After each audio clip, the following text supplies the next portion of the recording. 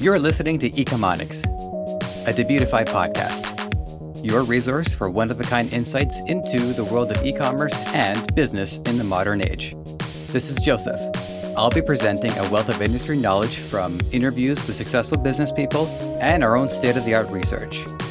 Your time is valuable, so let's go.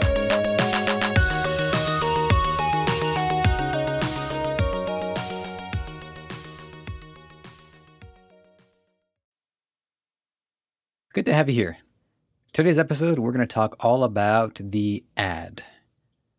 While this is the most ad-focused episode brought to you by Debutify, keep in mind that it's a subject brought up in other episodes as well, so there's going to be some Venn diagramming going on here. Personally, I've always liked advertising. I've always felt the best creativity comes from working within a set of limitations. It pushes the brain to filter many ideas and hone in on the ones that deliver results. Even when I was younger, some of my family would be the type to switch channels once the commercials came on, preferring to watch a supplemental TV program. Oftentimes, this would result in missing some of the actual content from what we were originally watching. Now that I have, one computer, tablet, laptop, phone, video games, like 6 different devices for myself, that stopped being a problem. One of my favorite commercials, I can't remember what it was for, which is telling. I can recall the commercial, but I can't recall the product. Anyways, the premise is a young man's at the docks, and he's giving a heartfelt speech as he christens his new boat.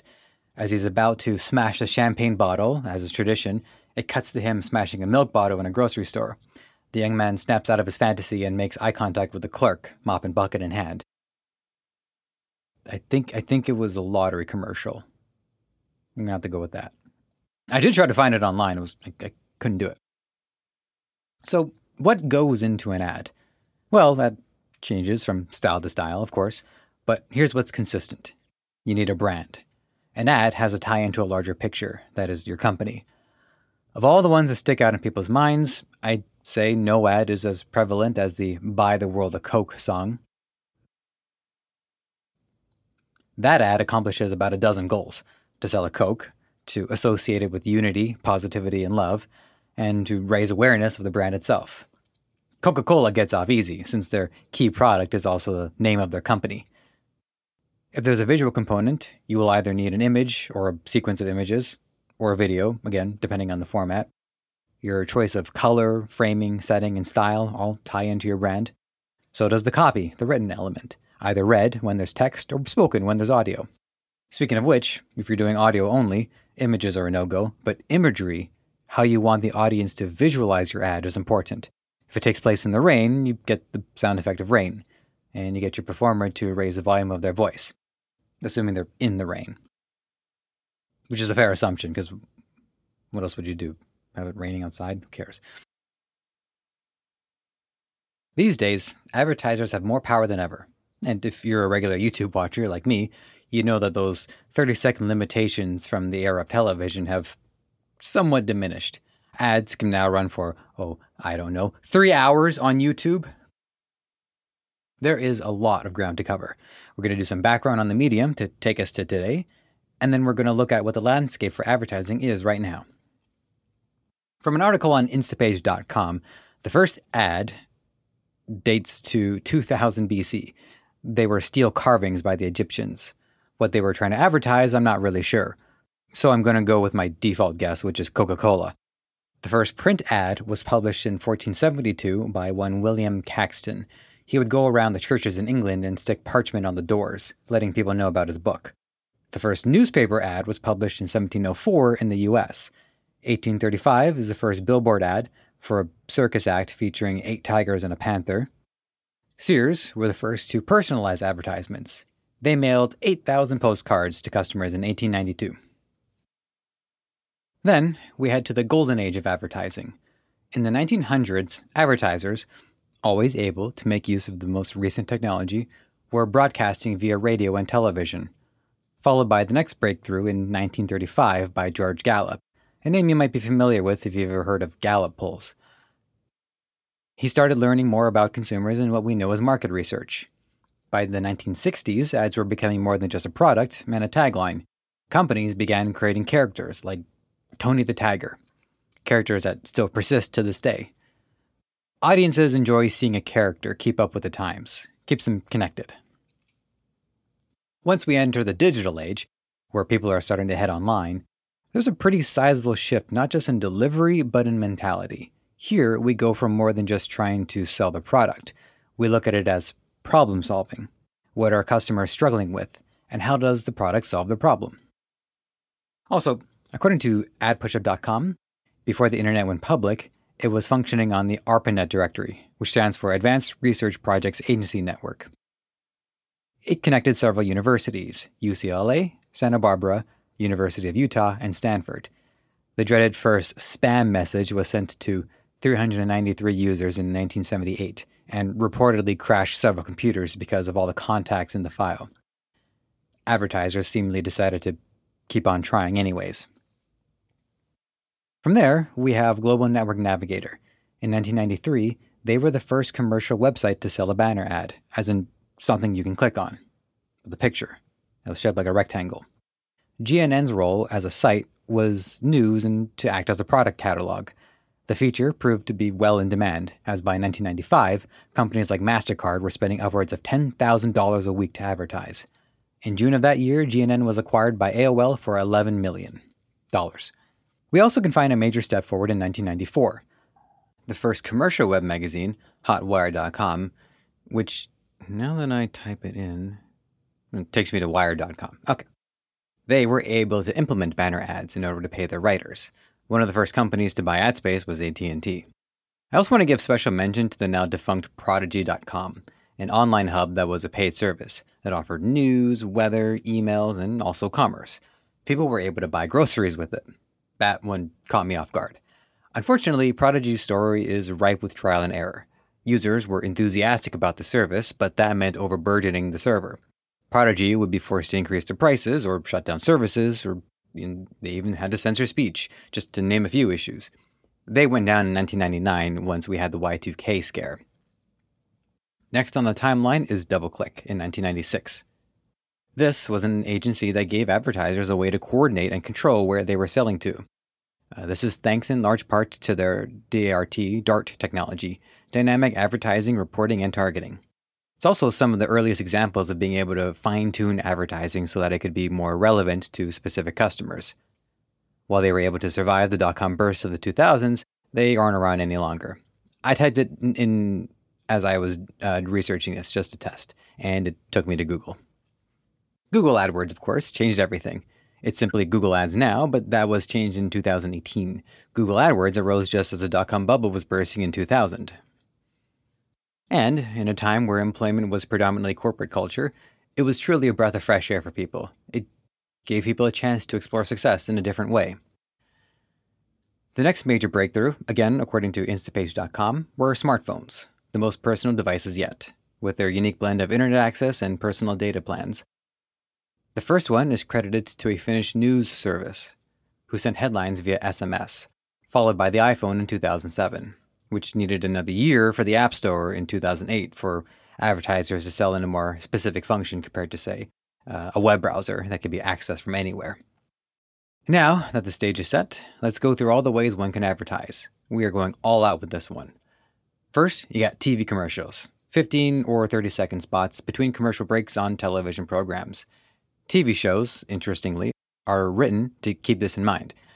Something needs to happen before the show goes to a commercial so that the viewer is compelled to stay. The ad itself is among the most expensive to make. As per my story from earlier, a great one can stick. The audience is already watching and can associate your ad with their experience. This, not always a good thing. For instance, I watched The Walking Dead for many seasons until I decided to wait for them to release on Netflix. And on one particularly gruesome episode, and I mean like more gruesome than usual, it cuts to a commercial for KFC. This was, in my opinion, a poor association, and someone was probably fired. All right, then you got billboards. Big honkin' print media typically used to advertise to people on the road. Weather can be somewhat of an issue here. But what's more limiting is that because drivers are targeted, there are limits to how long you can keep their attention, lest you be sued into oblivion. For that reason, billboards are a visual medium first, with copy used minimally. Next up, we have transit ads. As a commuter, advertising is an essential part of keeping a transit system well-funded. You can see them on buses from the outside, along the walls as one travels through a station and waits for the ride, and within the compartments themselves. Depending on how effective the service is, these ads have a long time to spend with the commuter. Display ads in stations don't get quite as much unique value, since a large portion of riders take the same route over and over, but repeat exposure is still helpful. You want to hammer a message home. You have print ads. Magazines expect readers to flip from page to page. Depending on the magazine, ads will either show up every other page, every few pages, and this one fashion magazine, I just checked out just for the sake of it, I could swear had no content in it whatsoever. To say nothing of the writing itself, which, depending on the magazine's level of integrity, may just be more advertising. All right, you've got product placement. Companies will fund movies and TV shows by having their products appear in the content. For further information, feel free to watch a Transformers movie, a franchise itself based on selling toys. All right, we've got banner ads. As we've said before, these have been around almost as long as the internet went public, and are a bit difficult to find now on big websites, mainly because any website up to its brim with content will have content that continues to load as the user scrolls. It's a little harder to put ads on the bottom of the page when it takes an eternity to get to the bottom. In the research I did for this episode, the only one I found on Britannica.com was a banner ad for Britannica.com. Now, they're still around. I'm just making the point that they don't seem to come up organically. I found a great resource at SmashingMagazine.com. Banner ads are best serviced through ad networks like GCN, Yahoo Advertising, Adify, Project Wonderful, to name a few. So there's video ads, similar to commercials but lacking the constraints of 15 or 30 seconds. These videos can be as short as a few seconds, which is smart, considering you can skip after 5 seconds on YouTube. Some are full-blown feature-length movies. There have been instances where I couldn't skip and had to take my chances on refreshing the page. Next up are sponsorships. Because many internet users apply ad block, oftentimes ads are simply ignored, and not like there's a fly buzzing around but you don't want to deal with it at the moment. I mean, you don't see it at all, period. A 2015 report from Blockthrough.com and AdBlock Revenue Solution Software, AdBlock cost $22 billion. It's a lot to take in. One way to address this, and also skip up video ads, is to simply get the host to do the commercial for you. The audience is still prone to skip these, as I have done, but it's a lot less convenient, and so they tend to have a higher retention rate. And also because I am invested in the well-being of the show, there's also a higher chance I'll support the business that's supporting them. Influencers. All right, next up are influencers. The concept of a popular celebrity using their clout to back a product, aka an endorsement, has been around for as long as there have been celebrities, though they're not referred to as endorsements in this context. Influencers, like hosts of shows, have a loyal following on social media and promote a certain lifestyle that brands can capitalize on. According to Hootsuite blog, one of the most prominent influencers has 16 million followers. I would also say bloggers are a form of influencer as well, if that's what they do with their writing. Next up are pop-up ads. They work, I'll give them that, but I'm not going to elaborate on them. Moving on. Now we have genericization, or genericization. I'm a little stumped on the pronunciation of that. This is, according to BusinessInsider.com, something to maybe watch out for. Essentially, a product becomes so synonymous with its own usage, it becomes the generic term and loses copyright protection. Some terms include dumpster, kerosene, TV dinners, popsicle, Google, bubble wrap, and taser. My favorite one from that list is taser.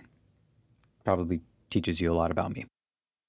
Last on this list, but I suspect I missed a few, we have user-generated content, whether it's a review, a video made organically by a fan, or word of mouth. Some of your best and most cost-efficient advertising comes from having satisfied customers willing to spread the word and share your idea. This ties back to what we've talked about before. It's not just about selling a product, it's about a mission. All right, we of course have to take some time to delve into Facebook and Google, as those two are the biggest markets for advertising.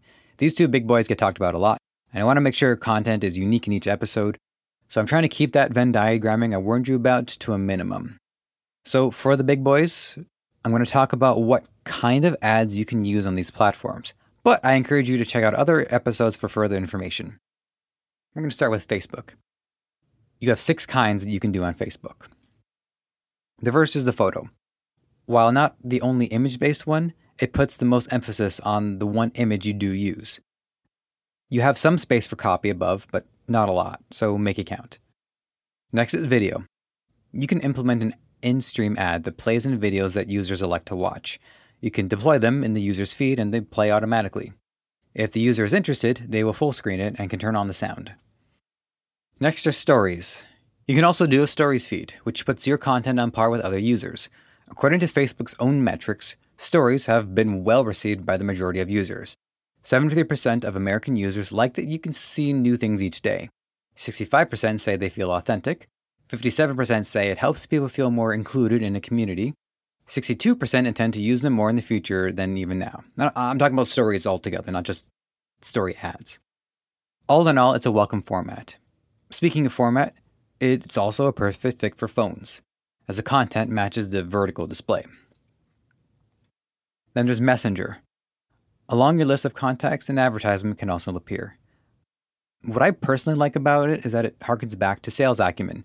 You could begin a conversation with an agent and presumably they'll get back to you. As a customer, I can say this meant the difference between a sale and, well, not a sale.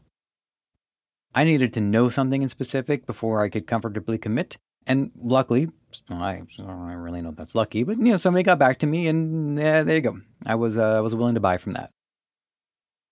Next, we have Carousel. What we have here is a series of images, ideal for showing something that cannot be properly demonstrated in a single image. You can feature multiple images from your lineup, or one key product that needs to be shown at different angles or in different settings. It also gives users some interactivity, since, like reading a comic, they move through the images at their pace. Earlier, I took my phone out because I wanted to spot a carousel ad in the wild, and, well, I can only scroll for so long. But one thing I did see as a slight downside is that you only get one copy set for the whole carousel. So if you intend to fit text per image, you may need to do that in the image. Next is a slideshow. It's a mix of images displayed as a video with some sound. This is a hybrid style, but it's known for being easy on load times. Lastly is collection. This is the most comprehensive one of the bunch, arguably. What sets it apart is that it transitions from ad to POS within the app. You get to see a high-quality video at the top, followed by an image set at the bottom, which leads interested customers to the price point right away. Where the customer goes from there, I leave that to you, the seller. What I appreciate about a lot of these, such as the stories, is that they put the advertiser on the same playing field as the users. So if you're making content that rings hollow, it's more noticeable when sandwiched between videos of your friends and family. Unless they're also hollow, but that's on you. All right, and now we've got Google. For Google, I had a lot of help from RyanMalani.com. As of 2019, there are 5 ads you can run on Google. First is Search Network, integrated into search results. The SN text-based ads take on the same form as the organic search results, the ones that you type in yourself. But Google makes a point never to weave them into the organic results in a way that would be seen as misleading. Local businesses are encouraged to use this feature, so if someone is searching for flowers, as I did earlier as a test, local florists can have their businesses displayed first, making me need to scroll past them to see what organic results would have come from searching flowers. I also want to point out that within my organic results were other local businesses. Those came up because my IP address and previous data were collected by Google. There is also Search Network with Display Select, which will display your text ad on websites where there are images allowed. You trade in the refinement of using your own image for the expediency of getting a visual ad up alongside the text for expediency's sake. Next is Display Network. The Google Display Network has over 1 million websites where you can have your ads presented. You have the option to focus more on marketing objectives, their words, and from there you can focus on building brand awareness, influence, and then provide a call to action.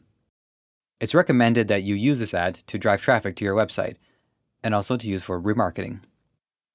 All right, there's video. We mentioned this one already. All I can say that's new is it's up to you if you want the ad to be skippable after 5 seconds, or if you want the video to go for 6 seconds between 2 other videos as a buffer. And then we have shopping ads. This one is recommended for e-commerce stores. The ads themselves don't take much work. But to get it going, you need to connect your e-commerce store to Google Merchant Center. This could be tricky depending on your store.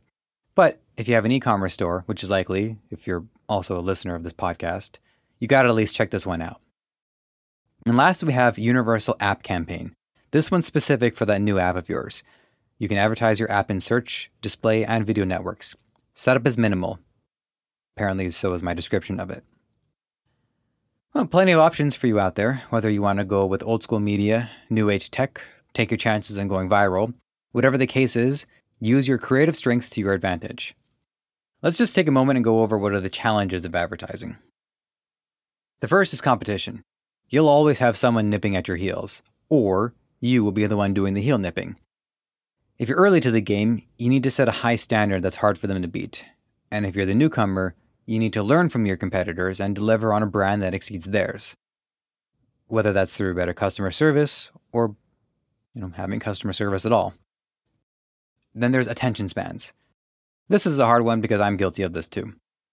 I have to put my phone in a different part of the house when I go to sleep so that I don't lose the first hour of my day in bed chasing that sweet, sweet hit of dopamine. Patience is running thin, and patience for ads is thinner still. It's basically water.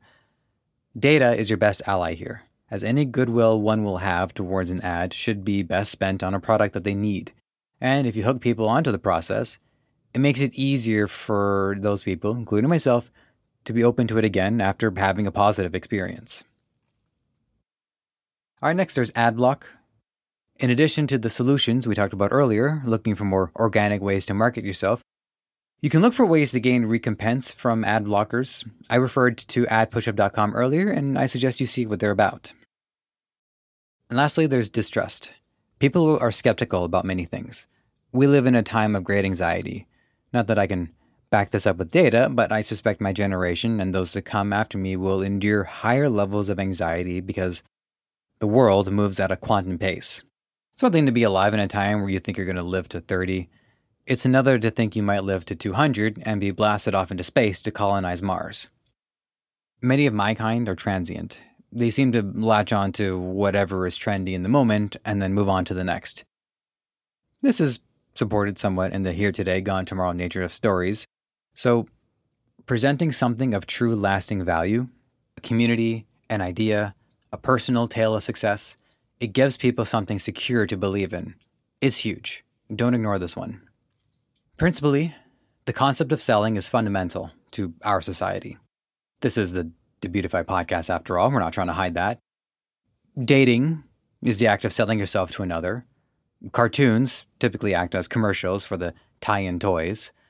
Movie companies want to sell you on a cinematic universe. It's not enough to go see the movie. You have to be convinced to go see all the other movies that take place in that world. But there's one example of this I think is interesting to point out, and that's Superman. A decades-long legacy that stands as both an ad and a reflection of the USA. Kal-El, his actual name in case that one eluded you, is a refugee from a lost civilization. He's raised by traditional American parents in Smallville, and as an adult moves to Metropolis, where he takes on both the role of Clark Kent, a dopey shy man who doesn't get much spotlight, and also Superman, whose abilities I think you know about. It's worth noting, according to Britannica.com, that when Superman was competing with another comic book character by the name of Captain Marvel, who could fly, Superman was then granted that power as well. So there's an arms race element going on I found interesting. Superman is an advertisement for the USA, through and through. Artists use their somewhat flexible character traits to hold up a mirror to the culture of the nation. to encourage people in dark times and instill people with a sense of hope. In his more recent depictions, there is a grit and grime to the story that is a fair reflection of our own disenfranchisement, but even so, the core of his character has endured. Bottom line is, there's always going to be an ad, because there's always going to be something to sell. There's just not always going to be a transaction. All right, that is it today. Thank you for listening. Let us know if we missed an ad format. Even as I'm saying this right now, I realize I guess business cards act as that, but that's something you give from one person to another. Pamphlets, I just realized another one of those. So if there's any other ones that you want to run past us, you can contact us, podcast@debutify.com. We're looking forward to hearing your feedback, and take care for now.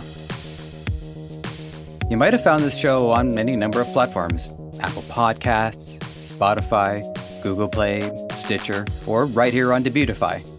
Whatever the case, if you enjoyed this content and want to help us thrive, please take a few moments to leave a review on Apple Podcasts or wherever you think is best. We also want to hear from you, so whether you think you'd be a good guest or want to weigh in on anything related to our show, you can email podcast@debutify.com or connect with us on Facebook, Twitter, Instagram, and TikTok. Finally, this podcast is created by the passionate team at Debutify. If you're ready to take the plunge into e-commerce or are looking to up your game, head over to debutify.com and see how it can change your life and the lives of many through what you do next.